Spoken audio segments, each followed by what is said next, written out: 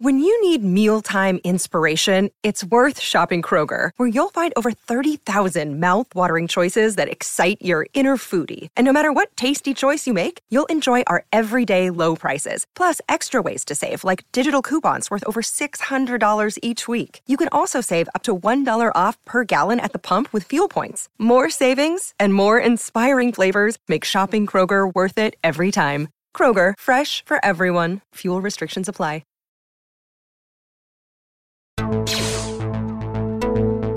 This is the way. We're wanted men.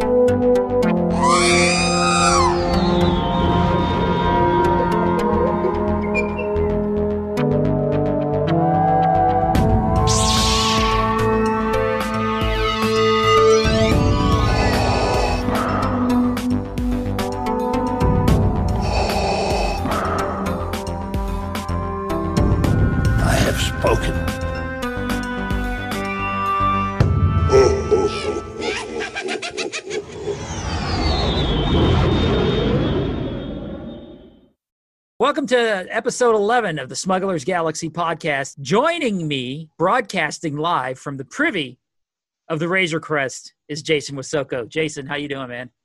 Good, and it's a refresher up until this past episode of The Mandalorian. I don't know why they changed things, but yeah, I'm in the privy, the refresher, whatever you want to call it.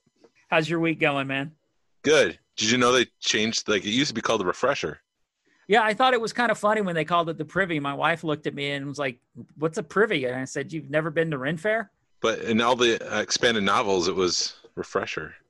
I don't know. It's funny. I'm doing great. How are you? I am good. But yeah. And then even at Galaxy's Edge, it's called the Refresher. I'm doing good, man. Had a pretty good week. I've been playing Squadrons. I'm still trying to get good at it. I don't know why I bought that game because I suck at flying games, but it forces you to learn. Because before you even try going into doing any of the online stuff, it warns you. It's like, please play the epilogue and play through the missions before you even try online. And it helps you out, try to learn how to fly. And I still suck at it, but I'm getting a little bit better. Yeah, that's my least favorite part of Battlefront 2 is the flying part, just because you don't know where the horizon is, and I just get so dizzy and backwards, and I'm just not good with that. Once I bought it, I was sort of like, why the hell did I buy this game? It's still a fun game to do. And I'm at the point now where they keep talking about General Syndulla. So I'm like, I know she's in the game, but I keep waiting to see her because I've had a really cool experience with a Hera figure that I'm going to save till I get it. I don't want to jinx it till that figure gets here. Yeah. It's going to be a cool story when it gets here, but that's incredible. That's if it's what I think it is, it's been a long time in the making. Yes, it is. It is. So I'll have an incredible. I don't want to jinx it till I get it in my hands, but hopefully I'll have it by the time we record next week. Right. Since we're talking about just pickups and crap this week, I went to it's called Copper Hill, Tennessee. It's sort of on the border. It's kind of funny because it's on the border of Georgia and Tennessee, so they've got a border running through the town. Oh yeah, I've been there. Yeah, it's a cool little town. There's a couple of breweries. My in-laws have a house up in Helen, and so we'll go up there and we'll day trip to breweries and drink and then come home and hit antique malls and stuff and oddity shops and while we're up there try to find some stuff. And I was at one and I looked up on the wall and there's like a folk art Yoda painting of like a 16 by 20 or something. And, it was $20. And I'm like, I'm not going to let that Yoda sit there for $20 because it was done very well. And then when you turn it over, it says Nessie, Yoda, one for me, YODA, love Tiffany. And then it's dated 8/00, so 8 of 2000. And, I'm like, who are these people? And are they still together? I guess they're not if the art is sitting in a. But, it's just a cool little piece, and I love finding the folk art stuff and the ceramic stuff and stuff with meaning to it and stuff where people wrote, happy Merry Christmas, happy birthday, and signed it and, and dated it and stuff. So it's just a cool piece. Yeah, definitely. I guess Tiffany got the Yoda painting in the divorce and then decided she didn't want it anymore. Probably. That's what I'm going to assume. I'll make up some kind of weird story to go with it.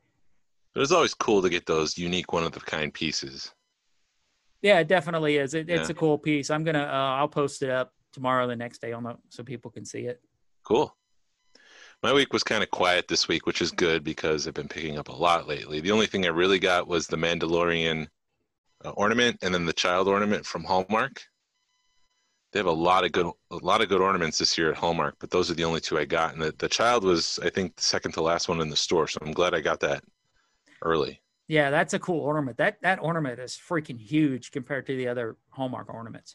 Yeah, it's not to scale, which is the weird thing about those ornaments is you'll get a BB-8 the same size as Darth Vader. It's just weird on a tree.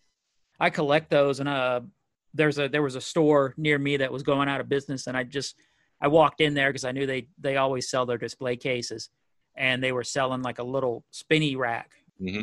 It's probably 4 or 5 feet tall, but it's like a foot square, and it's a little spinny rack, and I put all my ornaments on there so they can stay up all year round, because the wife was getting aggravated with me stealing the Christmas tree every year, and I was getting aggravated with not being able to display them year round, because you spend a lot of freaking money on those things. Yeah, I bought a tree for my ornaments last year, and I'm gonna have to put it in a place because where I had it last year was kind of obscure from where I sit and watch TV. So I'm gonna move that around this year so I can see it. But yeah, you definitely need your own tree for all the Hallmark ornaments we've collected over the years. I always tell my wife, when those come out, it's like a $200-300 bill every year on the ornaments, and I kind of pick through them, and you've kind of learned which ones are going to be popular and which ones aren't by what's sitting on the shelf. So I like gambling. I'll gamble, and at least the ones up here, they'll do a 50% off sale on the 26th, so you can go pick them up for dirt cheap. Yeah, I usually get one a year. I missed out on the speeder bike with the Biker Scout. That one I regret not getting, but I try to get one a year. This year, because it's the Mandalorian and the child, I decided to get 2. And we'll see what I can get, like you said, on the 26th after everything goes on clearance. Yeah, have you seen the ones they finished them off last year, but they were all the ships from A New Hope, and when you hit one of them, they all interact with each other and basically play through A New Hope. It's annoying. The first couple of times you're like, yeah, that's awesome. It gets annoying because it takes about 20 minutes, 15 to 20 minutes to go through it all. But the ships will talk, and it's got real dialogue from the movie. So those are cool. But they did it over the last couple of years, and they just did a Harry Potter run of those. So now everybody's done with Star Wars. They got to do Harry Potter if they are into those. I haven't seen those. So maybe I'll Google that after this and check that out. Yeah, it's pretty cool. I've got them. They came out with a wreath that's all lit up and stuff, and they're sitting on my wall. That's awesome. I'll have to check that out next time I'm over there. Yeah, actually, you just Google it because they don't sell them anymore. They finished it off last year and got rid of them all. But they go along with the Death Star tree topper. It kind of goes along with all that stuff. Pretty cool. Yeah, that I do know, and that I wanted, but I didn't get that.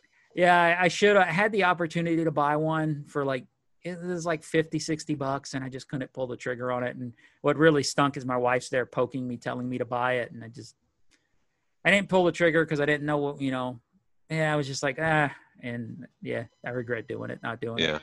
Mando Mondays, what have they released this week? Yeah, so they released the Mandalorian Black Series helmet, the full-scale helmet, which is pretty cool. I didn't pick that up. Are you going to get that? I've actually made a logical decision. Now I sound like Star Trek, but I've come to the conclusion. It's not logical. It's not logical, but instead of buying the Hasbro helmets or buying the play helmets, I'm gonna invest in a official Mandalorian bucket that there's a guy out in Stone Mountain called Lone Wolf, and he does the Mandalorian stuff. So I'm gonna get him to. I have enough to at least buy a plain bucket, but once I started doing the research, and you're like, you got to buy, $50 to $100 worth of tools, and then you're probably buying that and paint and brushes. So you're in it to, $120 for the bucket, and then you're in it for probably another $100 to $200 for the materials to do it. That I'm just going to get him to paint it up. So it's going to end up running me probably about $500, but it's going to look awesome, and I plan on at least doing a Clan Ren motif on it. I'm not sure of the colors yet, but I've always loved Sabine's helmet. And then when rewatching Rebels, you're catching all the little things. And when I saw all of her clan come up and I saw they actually had male Mandos with that painted on their helmet, I was like, ta-da, Yeah, oh. that's it. That's what I'm going to do. So it'll take me, it'll be first of next year before I can order it. And then it takes a couple of months for them to paint it up. It's one of those, I've been kicking that can down the road since before, probably 4 or 5 years. Yeah. And it's time to get going on that. Yeah, definitely. No better time than today. Exactly. But the other thing they released for Mando Monday was the Remnant Stormtrooper. It's kind of similar to the one they've already released, but this one had an updated deco to make him look like has seen better days. I missed out on that because I was working. It released at 4 o'clock, but it's supposed to come out November 29th, so I plan on going to Target first thing in the morning and picking that up.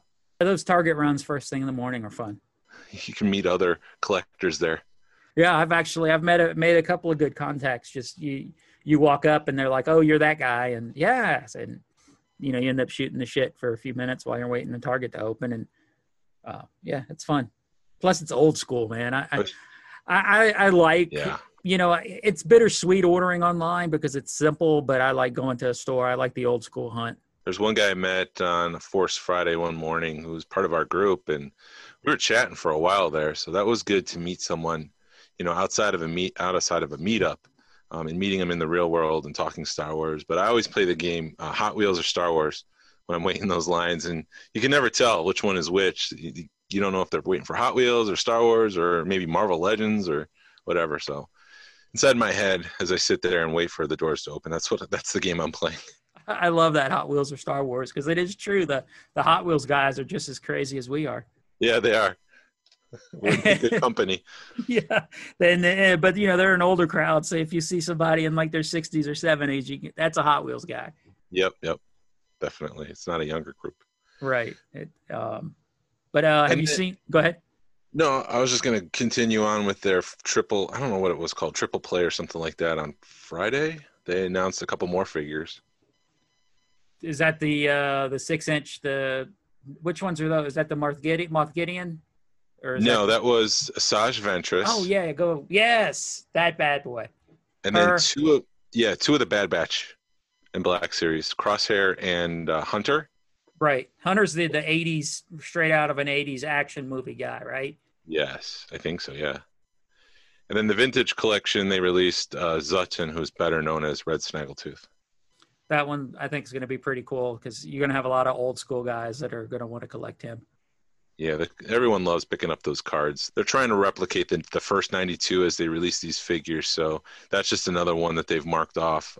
They did the Power Droid this year. I'm trying to remember what else they did, but they're trying to redo all of those in an updated style and articulation. You're picking and choosing your battles, and that's a battle I just don't want to even start. Yeah, I mean, I'm 100 figures in, and it's like, why stop now? Yeah, that's like me and Pops. It's like, you've picked the couple you're going to stick with because you're already there, and you might as well just keep going. Although, and this will never come to that, but I've debated in my head, if I had to scale down my collection, what would I keep? What would I get rid of? The vintage collection and the Black Series would probably be the two things. Besides any of the vintage stuff, the original Kenner stuff, I'd probably get rid of. I'd get rid of everything else that I have, if I had to. Yeah, I hate having those thoughts in your head where you're like, if it hits the fan, what can I do? Yeah, what goes first? So have you seen any the rumors as far as the Moff Gideon, the Kull, and Krill, and the Grief Karga? Grief Karga. Yeah, I loved Gideon.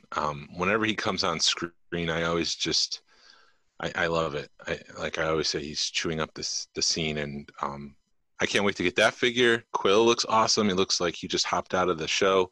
The likeness is pretty cool on that one. And then Grief Karga I'll get just because I get them all. Right. You got to be a completist. Got to catch them all. Yeah, Pokemon. But the cool thing about that Moff Gideon, man, I just want that for the freaking Darksaber. That'll be the first time in a 6-inch scale that we're getting the Darksaber. They've released so many Mandalorians. I'm sure it's only a matter of time before we get Bo-Katan and all of her crew and plenty of more Mandalorians. So it's cool to finally have that Darksaber that you can pass along from Mando to Mando. I was at a convention last year, and I picked up one of the Mandalorian ships full of Mandos, and it had the Prevy with the dark saber, and you don't realize it until I knew I was getting something cool, but until I rewatched Clone Wars and rewatched Rebels and everything, and you're like, okay, now I really understand what I have, and it just ups it a couple of levels.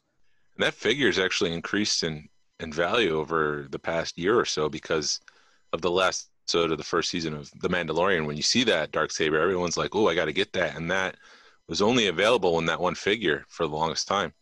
I got the ship and the 6 Mandos for like $150. And, I know that darksaber's gone up. That's probably $50 to $60 just in that one darksaber. Because everyone wants it. But now that it's coming out in vintage collection, I'm sure it's going to correct the market. Yeah, I think I've heard a rumor that that's sort of what Hasbro does when they see a figure that's sort of, the black market or the third market, or what's it called? The secondary market. Secondary market. Yeah. Secondary/collector market starts getting crazy. That's when they do the archive series and kind of helps balance that things out. Because I know they did that with the Boba Fett. That's why I heard they did Boba Fett in the archive series, because that figure was getting 60, 70, $80. And they released a figure for 20 to kind of help that out. Yeah, that makes sense because, if there's demand, that means if they give supply, people are going to buy it. And it's a sure thing that, it's not going to be a peg warmer. They'll be able to sell those things and clear them out, and people will want to buy it and be motivated to buy it because they would prefer to buy the $12 figure versus the $100 figure. Yep. Well, especially if you're an opener, for $20, you can open that thing up and not feel guilty. Yeah. Definitely. But yeah, if I pay over $50-$60 for a figure, I'm probably not opening it, especially on the secondary collector market. I agree, 100% with that.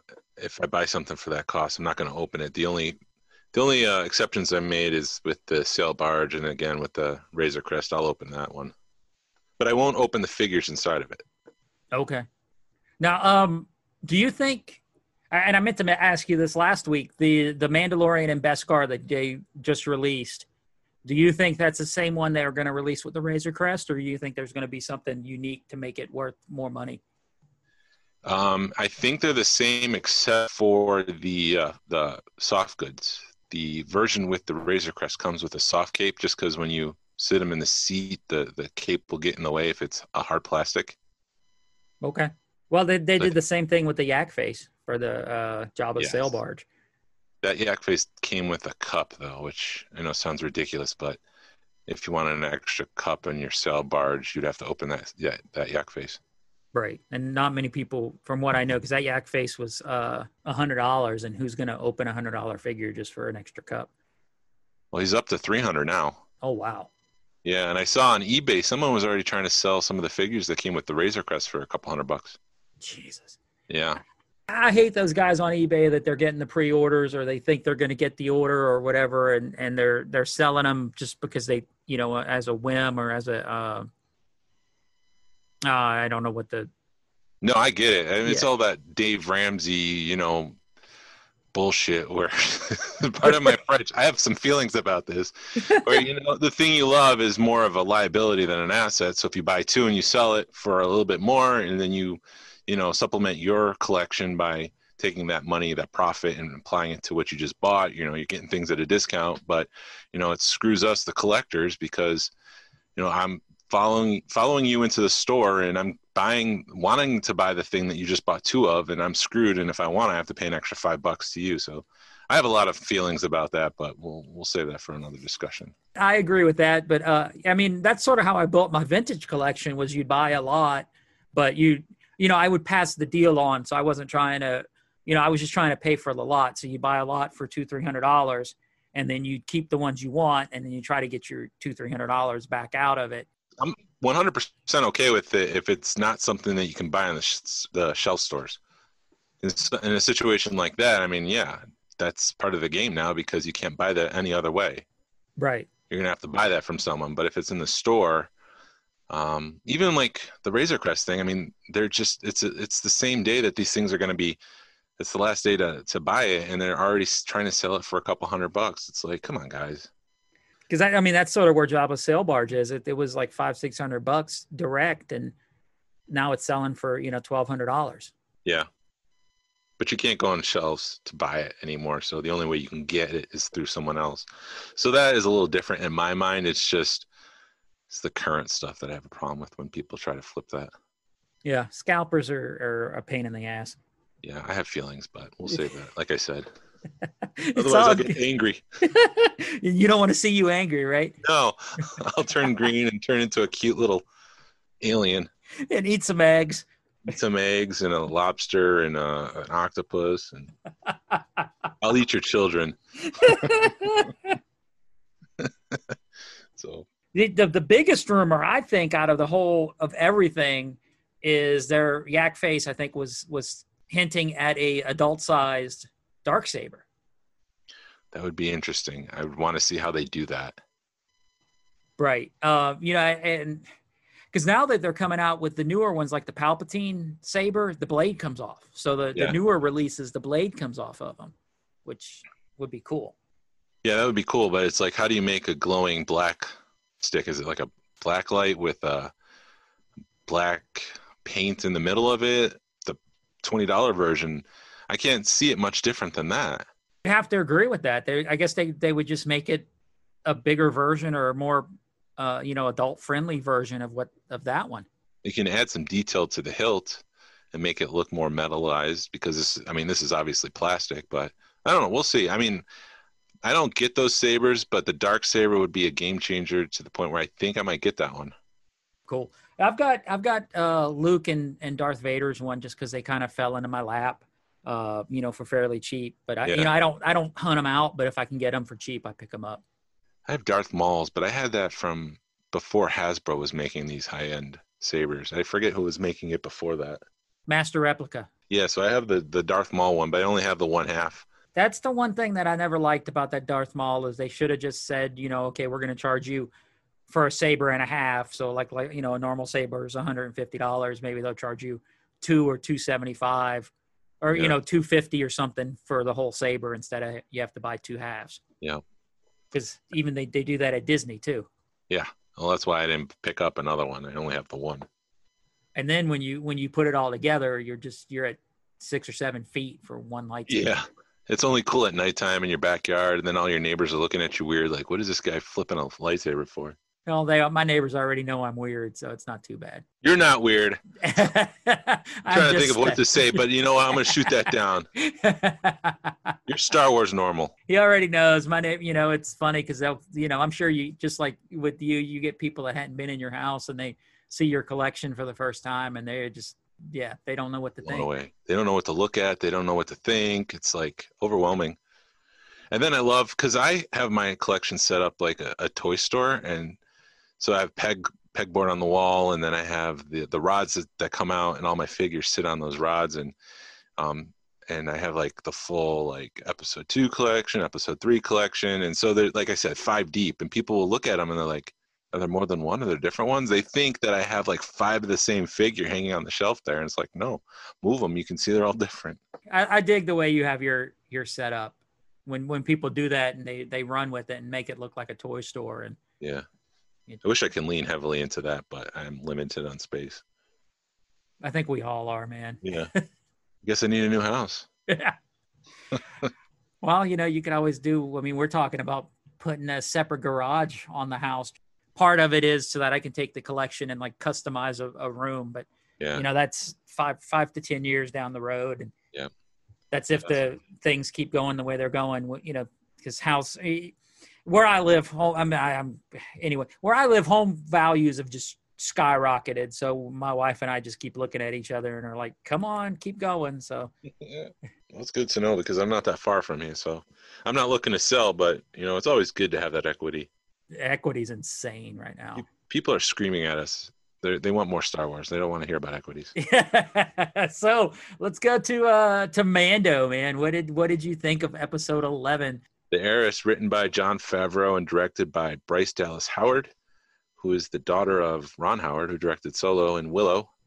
I liked it. I liked it a lot. I thought this was right up there with the first episode of the season. What'd you think? I freaking I loved it. I thought it was a little bit better because it was just so much Mando in there.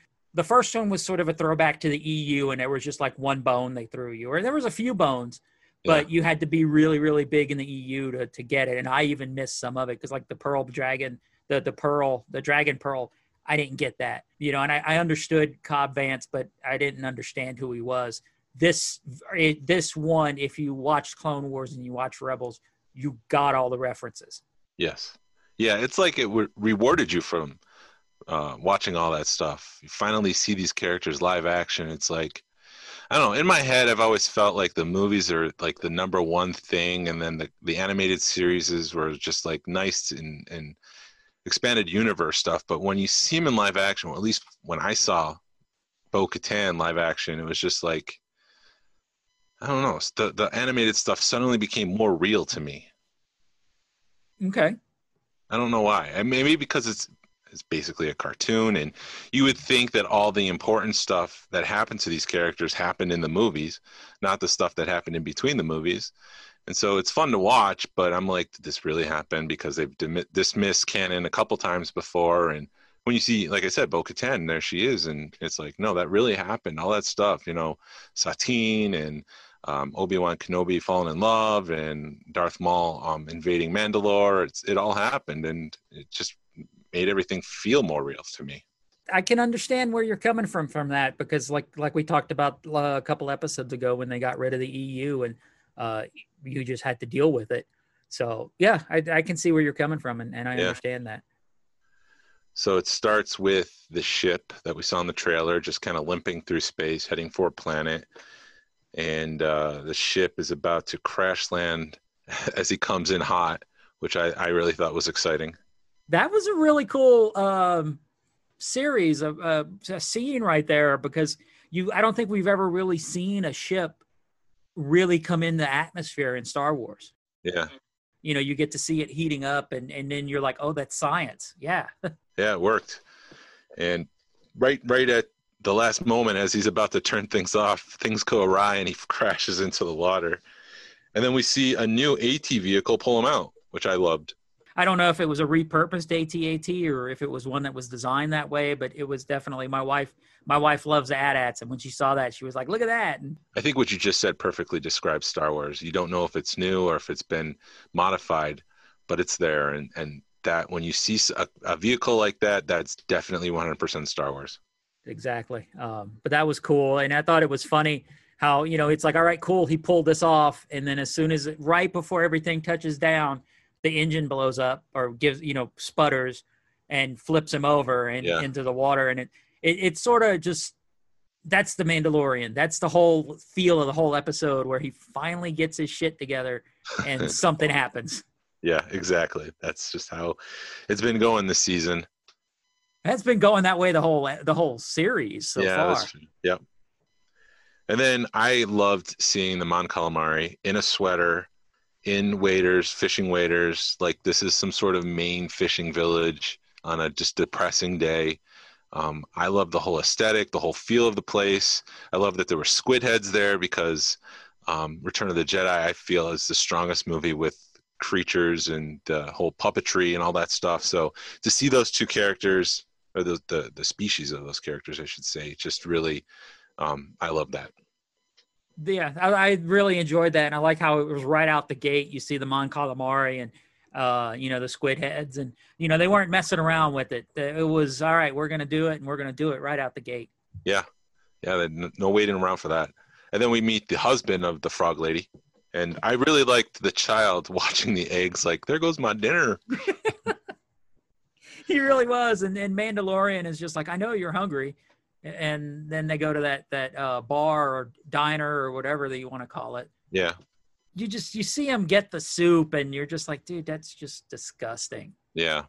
The whole alien vibe comes back when that thing sucks to Baby Yoda's face. And the Mando just takes out his viral blade and hits it, and it's just back in the soup, and he's eating. Right, and it's like, don't play with your food. And we saw the calamari credits from the first episode of the season 1, when they're trying to give him money to pay for his bounty, and there's the credits again. Yeah. What I want to kind of pause right here and I want to know, how the hell does Mandalorian, how does he eat if he's not taking his helmet off? You never see him eat. They never allude to him eating. It's like, how are you staying upright, dude? Because you don't drink anything. You're not, what are you doing to eat? He takes it off. You just can't take it off in front of anyone, even the child, because there was that one, I think it was last episode, when he went to go take a nap with the child. He didn't take his mask off because the child was there, I think. And in the first season, he did take it off when they were at that village. He kind of took it off and put it on the window so he can eat his dinner. So he does take it off. It just people can't see him doing it. Okay. That makes a little bit more sense. Because of the creed. God, I love that part too. We'll get to that part in a minute. Yeah. So Squid Head, the Mon Calamari makes him pay to get some information. And then the Squid Head's like, yeah, we'll help you. Then they go out on a fishing boat, and they get double crossed. They want to feed their monster in the bow of their ship, or in the belly of their ship, and they also want the Mandalorian's Beskar armor. I think that part was important because you learn that not only is people after the child, they're after his Beskar. So he's got double or triple people attacking him, and they all want something different. And I want to back up for a second, because when the Mandalorian's looking for help, the Squid Head says, and I wrote this down because I thought it was kind of afterwards, I thought it was a foreshadow of what might happen, but he says, I can take you to them, referring to the Mandalorians that you're looking for. And to me, that spoke a lot. It sounded a lot like when Yoda said, take you to him, I will, like talking about Yoda, and he's playing a trick on Luke. Looking back on it, I'm like, oh, this guy kind of, is Jon Favreau writing that line to kind of hint that this guy's going to betray the Mandalorian, or he's not all that he seems to be? I love the way that Jon Favreau writes, so he could totally be foreshadowing. And we'll get to it in a minute, but he also writes a different way of applying "this is the way" in this episode, which I thought was just masterful. The writing on this whole episode, I thought was incredible. Not to jump ahead, but it's like the answers he gave, it was almost throwaway. When you we've been debating the helmet issue for 2 years, and when we finally get it answered, it's a minute and it's a throwaway line. Yeah, you get the answer, and Bo-Katan uses the phrase "this is the way" as an insult, like, this is the way. The way she says it was just like so insulting to him, like, your way is pathetic. It was. She was like, it was like a F you, Mando. So yeah, let's just jump right into Bo-Katan returning, flying in and kicking Squid Head ass, and she's got a friend who saves the child from the beast down there, and these are badass Mandalorians. Yeah, when I saw that helmet, I was just like, it's Bo-Katan, and there again, you tear up and you goosebump and you fist bump, and it's 5:15 in the morning when I'm watching this, and I try not to have the TV too loud, and my wife's normally up by 5:20 anyway, so I know when she gets up, so I'm trying not to have anything too loud and trying not to get overexcited. And yeah, when you see that Night Owl helmet, it's goosebumps. You're just they're actually doing it. They're going to bring her back, which means they're going to bring Ahsoka back, which means they're going to bring Sabine back. And it's played by Katie Sackhoff, who did the voice of Bo-Katan, which I thought was pretty awesome. Because I don't think they do this with Ahsoka. They didn't bring back Ashley Eckstein, but they did bring back Katie Sackhoff to play Bo-Katan. So I don't know what the reasoning is there, but I'm glad that they brought back an actor who actually was doing the voice. There's some consistency there. The only reason I can think they did that with her and not Ahsoka is because when you put the helmet on, you could put somebody different in the suit and do all the tricks and do all the physical stuff, where you can't really do that with Ahsoka. We'll see. I don't know. We don't even know if Ahsoka, well, I guess we'll get to the end of this episode. Yeah. It's okay if we jump ahead, but yes. My God. So the street fight was pretty cool. So they come back, and the Squid Heads are ready to jump the Mandalorian. Well, you missed a very, very important part in that whole scene. Yes. The helmet. Yes. You missed that. Yeah, you skipped over the most important part. Yes. Duh. The whole episode, I think that, and then when she tells him where the Jedi is, those are the two most important parts of that whole episode. Well, that and when she says that I need this thing from Moff Gideon. A long time ago, in a Mandalorian planet far, far away, Mandalorians never took off their helmets. And then along the way, I guess they started to, and then someone came along and started the Child of the Watch, which is like a cult where they're dedicated to the old ways of doing things, where Mandalorians never took off their helmet. Which I thought Child of the Watch was more maybe came off a Death Watch, but Pre Vizsla always took off his helmet. But you never saw any of the did the troopers, or did they take off their helmets off, or was it just Pre Vizsla that took his helmet off? I think it was just Pre Vizsla. I don't remember. It's been a minute. It hasn't been that long, but it's been long enough to where I'd have to go back and watch it again. So I don't know. I thought they were Death Watch, or they're somehow tied to Death Watch. Children of the Watch and Death Watch are somehow tied together, but that's just maybe the way my brain is working. Yeah. I don't know. The favorite part is they take their helmets off, and then Mando goes into, where the hell did you get that armor? Yeah, take it off. You hear Bo-Katan curse. Yep. And then you hear the guy go, he's one of them. And you're like, what's going on? And then you hear Bo-Katan go into the Children of the Watch description. Yep. And this is the way of the Mandalorian, the Mandalore. I guess it's always been that way, but it's kind of more spelled out now that this is the way of the Mandalorian. They're kind of just connecting the dots that when they say this is the way, they specifically mean this is the way of the Mandalorian, the Child of the Watch. This is the way of the what they're calling themselves, Mandalorians or Mandalore. You know, even though you realize real quick that this cult, for a lack of a better term, really has no clue what's going on in the world. Yeah. They're hiding. They're separate from each other. And Bo-Katan even says at one point, separate they're weak, together they're strong. And that's why she wants to get back to the way things were, because she wants to unite clans. I'm trying not to jump ahead, but yes. And then they kind of go their separate ways, and they take off. And who is Dank Farrik?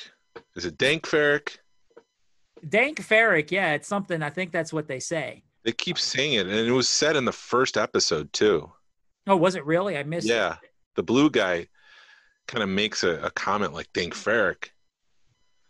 I'm like, who is this person? Why are we just hearing about this person? It's probably their curse word, or their damn it, or whatever. Because you read in the EU, there's a curse word, and I don't know what it is, and I can't remember it right now. But throughout all the books, it's this one curse word. In Rebels, Zeb kept saying Carabash. Carabash, yeah. So that was his curse word. So Star Wars has always been they always have really unique curse words, because they can't use normal curse words, because then they get an R rating or whatever, PG-13. And then we wouldn't let our little kids watch it because they're dropping too many curse words.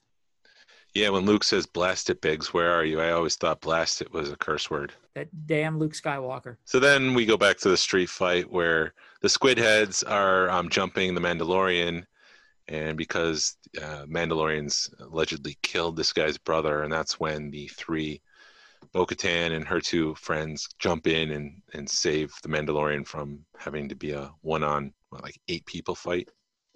Watching the Mandalorians kick ass in this episode was amazing. Yeah, there was like a spin kick on the ship right when we first meet Bo-Katan, which I don't remember if it was her or her friend. When they do where they kind of kick and they use a jetpack to propel them into the guy. Yeah, and she's kind of spinning at the same time. I thought that was pretty cool. The music in that scene was awesome. Dude, I love and I've been meaning to bring this up, but when it comes to a fight scene, it's like it goes rock and roll or metal or something. They got a blazing guitar in the background, and, just this full on metal shred guitar. And you're just like, yeah, it's getting ready to happen, getting ready to go down. Yeah, it's working, because initially when The Mandalorian came out and we had the new kind of music, it wasn't John Williams. I'm like, what is this? This doesn't. But now that we've kind of lived in the show for a while, it feels more like the show. And I think the music is really, really good in this whole show. He's doing a good job. Whoever, I don't know the composer is, but he's doing a good job. Ludwig something or other. I don't know his last name. It's very German, I think. Well, whoever he is, he's doing a hell of a job with the music. But the Mandalorians want to steal weapons from the Empire. And that's what they need the Mandalorian to help with, is to help them steal it. And then if he helps, he's going to get more information, just like he did with the last episode. I guess that's what the whole theme of this is. You help someone and they'll give you information. I'm really hoping they get away from this theme because it's getting too predictable. My brother, like I mentioned last week, he's not really into Star Wars, but he's watching this stuff, and he says it feels more like a video game where each episode is a new level with a new mission, new bad guys, new this, new that, and it's just it doesn't feel as connected, maybe. And I could see that. For us, we love Bo-Katan. We love seeing Bo-Katan because we've been in there from day one, and we know who these characters are, and it's just fun to see it. But for, I guess, someone from the outside, they might feel that way. Being a Star Wars fan, I'm starting to feel that way, that it's just like, oh, here we go again. To get what he needs, he has to help these people out. Connective tissue, that's what I'm looking for. That's the word I was looking for. But yeah, what's the connective tissue between all these episodes? I think we're finally getting there. It's taken 3 episodes to get there, and maybe one more, here when we get into some of it. I think they opened up a really good subplot in this episode with Bo-Katan and the other Mandos that I would love to see an episode with Bo-Katan, just Bo-Katan in it. We may not even see the Mando and the child. Yeah. I could totally see that happening, where you have the whole subplot of them trying to get all their stuff together. Yeah, I don't think this is the last time we're going to see Bo-Katan. There's no way this is the last time we're going to see Bo-Katan. No. Nope. There's more to come. Yeah, I can't wait. And so we cut to the ship that the weapons are on, the Empire's taking, and we see the Man in Black. I should have looked his name up. He was in Lost. He was on Bosch, but he was a really good actor in Lost. He played the Man in Black, basically the bad side of the island. But it was cool to see him as an Imperial officer. Yeah, my wife asked me, she goes, who is that guy? And she goes, I've seen him somewhere. And I'm like, he's an actor, but he's not Star Wars actor. So she's like, all right, cool. And that's all she needed to know. But that's maybe, if I would have told her Lost, she probably would have gotten mad because she's still pissed at the way they ended Lost. All these years later. All these years later, she refuses to watch anything on Fox because she's like, I hated Sons of Anarchy. I hated Lost. I hate, the way they ended them. So maybe if I tell her that, she'll get mad. Lost was ABC. Was it AB? Okay. Yeah, so she can watch Fox again. Okay, awesome. Or maybe she can't watch ABC now. I don't know. That's your problem, not mine. But then they get on the ship, they start kicking some ass, and they knock stormtroopers off of there, and they get into the control room, which is where all the weapons are. And the Imperial officer back there decides to lock them into the control room. Mm-hmm. And that control room controls the back door. So the Mandalorians, all they need to do is just open the door, and all the stormtroopers and the officer flies out the back. I love the acting by that guy because he was just – it was the comic relief, just the right comic relief that episode you needed at that moment, because he was all like, all right, cool, we're going to get these pirates. And then all of a sudden you see Mandos come up and his attitude just changes. And he's like, oh shit, lock the door. And they're like, which door? They're like, all of them. And then when he finally locks him in the door, he calls up to the bridge and is like, we've got him. And then they all realize what you just said. You locked him in the wrong room, and the bay door opens and they get sucked out. And this is the scene where Bo-Katan uses "this is the way" as an insult, because the Mandalorian, so they've decided to take the entire ship, not just the weapons, and they didn't tell the Mandalorian this. And when he questions her about this, he said something like, you're changing the terms, or you're changing the terms of the deal, which is almost word for word from The Empire Strikes Back, which is another callback to the great writing that Jon Favreau is doing. And she says, this is the way, like, this is an insult. This is the way we're doing things now. Was it at that moment, or when she talks? Yeah. Where she looks at him and is like, he has something that I was once mine that I need to rule Mandalore. And you're like, it's going to happen. You're like, they brought her back to get the Darksaber back. Yep. And then the next scene is back in the front control room with the guy from Lost. And he calls in Moff Gideon to kind of debrief on what's going on. I can't help you, and you've got to do, you know what to do. And he ends up shooting the two. Is it it's the co-pilot that sits on the left, but that blonde guy that you could just see the look on his face. It may have been a little bit overacting, but you could just tell he knew he didn't have long to live. And every Right. time something came up, you could just see the look on his face like, yeah, I'm going to die. This is the end of the line. This is the end. This is all she wrote for me. You know, as soon as they say long live the Empire and he shoots those two guys, you know, it was a suicide mission at that point. And then so the Mandalorian has to run up to the front with the three of the other Mandalorians, Bo-Katan and her two. And there was that hallway scene where they're kind of trapped in and they don't know what to do. And the Mandalorian pulls out 2 bombs and he just runs headfirst down the hallway to throw those bombs and make sure they hit the stormtroopers, which I thought, you know, why would he do that? But, you know, if he wants to go to the child and see the child again, he needs to get out of that hallway. And so I think that was his motivation to you know, run in and get the job done. You realize how strong Beskar is because it doesn't even show any signs of gunfire. And stormtroopers are horrible shots because they should have hit in between. I did love that callback when they're sitting on the Razor Crest talking about the mission. And they go, well, there's probably just a group of or platoon or something of stormtroopers. And the male Mandalorian goes, and they couldn't hit the broadside of a bantha. They're calling it out in the universe now. That whole scene, that whole episode was just epic. And then the last bit here is where they break into the control room. The guy from Lost, right before he takes it's almost like a cyanide pill in his tooth. He has some sort of electric device that fries his whole body and kills him. She's asking, does he have it? Where is he? And he's like, if you have to ask, you already know he has it. That's when she calls it out by name. And those 2 moments were just goosebumps. You know, that whole episode was just amazing, you know, as being a Mandalorian guy. Wow. Yeah. You see all the weapons and you see them using their gauntlets and all, you know, all the stuff they put on the gauntlets, and you see Bo-Katan's knife come out of the gauntlet. And yeah, I love when they bring the Mandos in and have them fight. Those episodes are they make that whole series for me. And again, going back to what I was saying, you know, the cartoons, they can do whatever they want. You can't do that stuff in a TV series because it's going to be so expensive. But here they are, they're doing it, and it looks awesome. And it's like, no, all that stuff in the animated cartoon is real. It feels more real now. Puts a stamp of approval on it, I guess is the best way to put it. And then, so they get the ship. The Mandalorians have the ship, and the Mandalorian himself wants to go back to the child. And that's when Bo-Katan tells him, do you want to say what it was? She tells him where to find Ahsoka.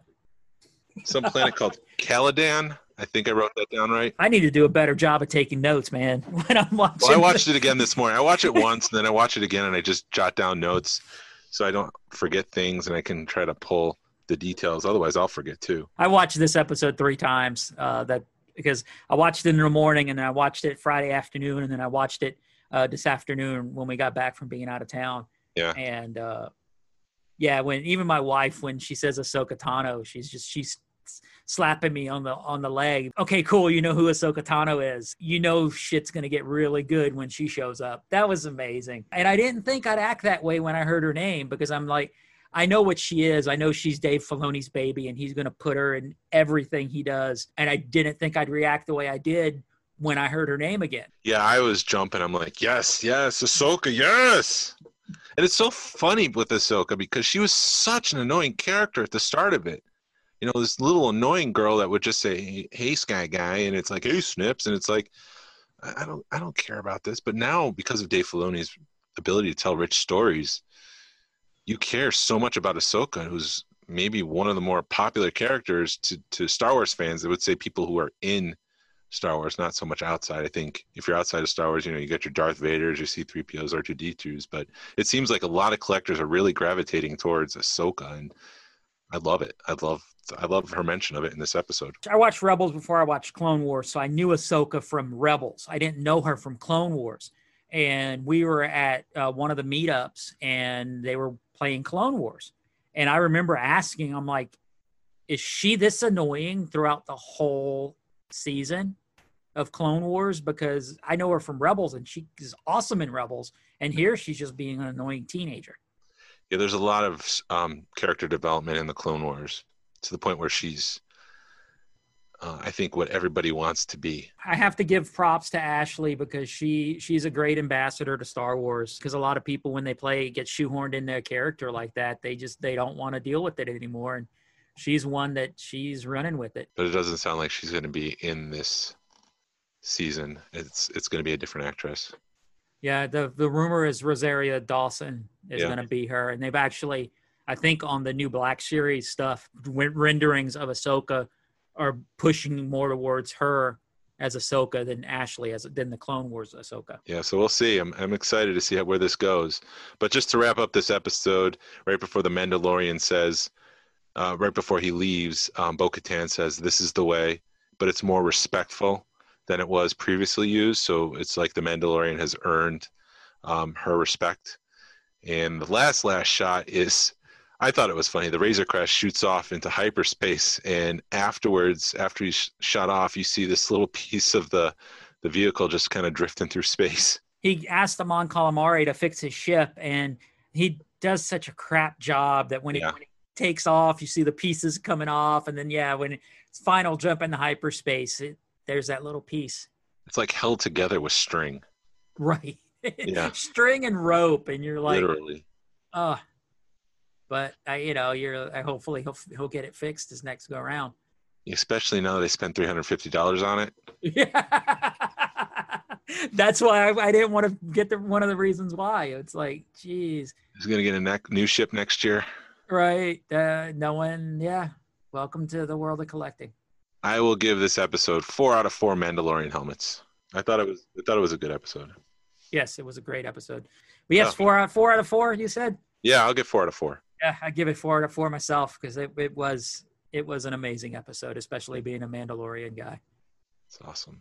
And now that we talked about the Bo-Katan wanting the Darksaber back, that I really want Dave Filoni to develop that subplot of her finding the Darksaber, because I think, her going after Moff Gideon, and then the Mandalorian going after Moff Gideon, and then meeting in the middle. I think it's going to be something like that. And then Ahsoka will come up, and then it's just going to end up in this epic battle at the end of the season. What I really don't want to happen is they drag him hunting Ahsoka down for 4 or 5 more episodes. And the last scene right before they fade to black is her turning around. You mean like a last episode cliffhanger? Yes. Yeah. Like they did with the Darksaber. There's a lot that I'm just like, where is this going? How are they going to connect things? Is he going to bring back Cobb Vanth and put together a posse to go do something at the last episode of the season? Is Ahsoka, if we're, patterns are repeating itself, is he going to meet Ahsoka, and Ahsoka's like, well, if you want me to tell you where to take this child, you have to do this for me. Exactly. Maybe. And then they'll end up back at Tatooine, and then there's Boba Fett. I'm trying to figure out, so, you got Bo-Katan, you got Ahsoka Tano. We don't know where these characters meet their end. Is this show where they're going to see some of that stuff? Are we going to see Bo-Katan, possibly die to try to get the Darksaber, and the Mandalorian realizes its value and why it's important to Mandalorians, and he makes it his mission to get it himself? I mean, Ahsoka, what happens to Ahsoka? Where does she end up? How does she die? Where does she meet her end? Is that what we're going to see throughout this whole run of this show? I hope not. But, I mean, we might. I need to see where the timeline is. We're 5 years after Return of the Jedi. Okay. And I think we're clear of the last time we've seen some characters. I think Ahsoka, the last shot of Rebels took place like around this time, 5 years after Return of the Jedi. Rebels ends, right before A New Hope, and then it's 5 years when they wrap it all up. 5 years later when they wrap it up. And so I think, Sabine and Ahsoka are out there looking for Ezra, so that's a thread that we need to tie up. But that takes away from the Mandalorian story. Because then you're like, well, okay, is Thrawn and Ezra going to show up in the Mandalorian? Then that's almost too much fan service. You almost need, maybe they'll do instead of it being a subplot of the Mandalorian, maybe it'll be another show. Yeah, I don't want another show invading this show. I think that's the last thing I want to see.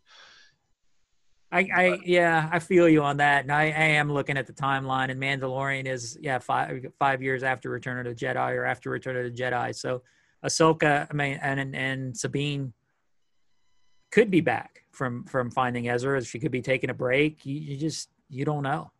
I know a lot of people didn't like The Last Jedi, but I did appreciate having some finality to Luke Skywalker's journey, and I think I do want to see how that ends. And I would only want Dave Filoni to tell us how Ahsoka ends, because I'm sure he's going to do it in a beautiful way. Because the last episode of Rebels was really touching. I cry like a little girl the last 5 minutes of Rebels, just because it's just there. You can't get around it. Like you said, it's touching. It's beautiful. It wraps that series up in a nice little bow, and then you get a gift at the end where Ahsoka and Sabine are going to look for Ezra. Yeah, a little nugget that it may happen, it may not happen, and yeah. I wonder what happens with the child too. Where's that story going? Does he find the home planet of Yoda species, or does he decide to take the child as his own? And maybe the child decides, no, the Mandalorian's my father, and I'm a foundling. I don't know. I'm really interested to see where the story goes. We talk about the minute details of each episode, but the overall story, I'm really, really curious to see what they're doing with it. Because I'm sure they have it planned out with what's his name? The guy who plays Moff Gideon, Giancarlo Esposito. Giancarlo, yes, thank you. He was saying, season 4 and 5 is when we're going to start getting some of the answers that seasons 1 through 3 ask. Wow, that is a long game. Yeah, so we'll see, and I'm in for it. Let's do it. Yeah, if they keep riding it like this, let's go. Now, do you think that we will see Din Djarin transfer over to Sabine's ways, and you're going to start seeing him without his helmet? You just blew my mind. I want to say yes. I mean, that's the character development. And I have to say yes too, but mine is more real world. You don't hire somebody like that to play a character with a mask. He's kind of stuck in his ways, and there is another way. He doesn't know anything about Mandalorian history. He doesn't know anything about the Darksaber, because he's kind of shocked that Mandalorians take off their masks. So if he's shocked about that, he's not going to know anything about the Darksaber. And I think once he starts to learn about the history of his culture, of who he is, he's going to realize that maybe the way he's doing things is not the way. I 100% agree with that. I think he's going to hang out with Bo-Katan, and it may take a lot. It may take a little. You never know. He may just one day take it off and realize that it's okay. He thinks if he takes the mask off, he's not a Mandalorian. But I think the Mandalorians are going to respect him. He's going to earn their respect. He's going to earn the respect himself. And he's going to say, I am Mandalorian, and I can take this mask off. There's a possibility, especially if they try to, basically say, you've been brainwashed by this cult, and, what they're teaching you is not the right way. Because I even said, he was like, well, Mandalore is no good anymore. It's, the Empire destroyed it. It's not, it's bad. It's a bad juju. Anybody who goes there dies. And Bo-Katan is like, dude, I just left Mandalore. They did that because it's a control thing. If he goes back and he sees how things are currently on Mandalorian, he's going to be thinking what I've been doing has been a lie. That's sort of the way cults work. I mean, if it's truly a cult, then that they're working the exact way cults work. Yeah, it just got a lot more richer. That's what I love about his writing is it's like that those 30 seconds, it was less than 5 minutes in that whole episode, and our minds were blown. It's just like the couple of mentions of the Darksaber and the mention of Ahsoka. Those to me were all throwaway lines, but it weighed so heavily on everything, and everything weighs on those 5 or 6 lines, 30 to 45 minute episode. The other thing I'll say about this season compared to last season, so they have that giant screen, which they call the volume, where they film, and I'm sure everybody knows about it because they've seen tons of behind the scenes videos about it. It doesn't feel like they're using it in these past 3 episodes. I know they're using it. I know it's back there. The Tatooine stuff, it's just a long desert, and they're not in the desert. They're not in the desert, so that's the screen. But for the past 2 episodes, it doesn't feel like a screen. It feels like a real world that they're visiting. And I think it's working. Just the technology they throw into that whole thing, that whole show. And it is driving Disney Plus, because as much as I love Disney Plus, I don't think I'd have it without The Mandalorian. Yeah. So Disney knows what they're doing. and they know how to take our money, and we give it to them willingly and freely. Yeah, Disney Plus is a different discussion because I did buy it for like the 4-year thing because I knew I was going to be using it, and I have kids who use it basically every day. I thought there'd be a lot more new content like Netflix, and it's just like a back catalog at this point. The Mandalorian and then The Right Stuff, if you're into astronauts and the space program, that's an incredible show. I really enjoy that one. So with those two shows, I enjoy having Disney Plus. And yeah, you're right. With the it's a backlog right now, but I think COVID has kind of really put the kibosh on a lot of stuff, and now they're just now ramping up production again.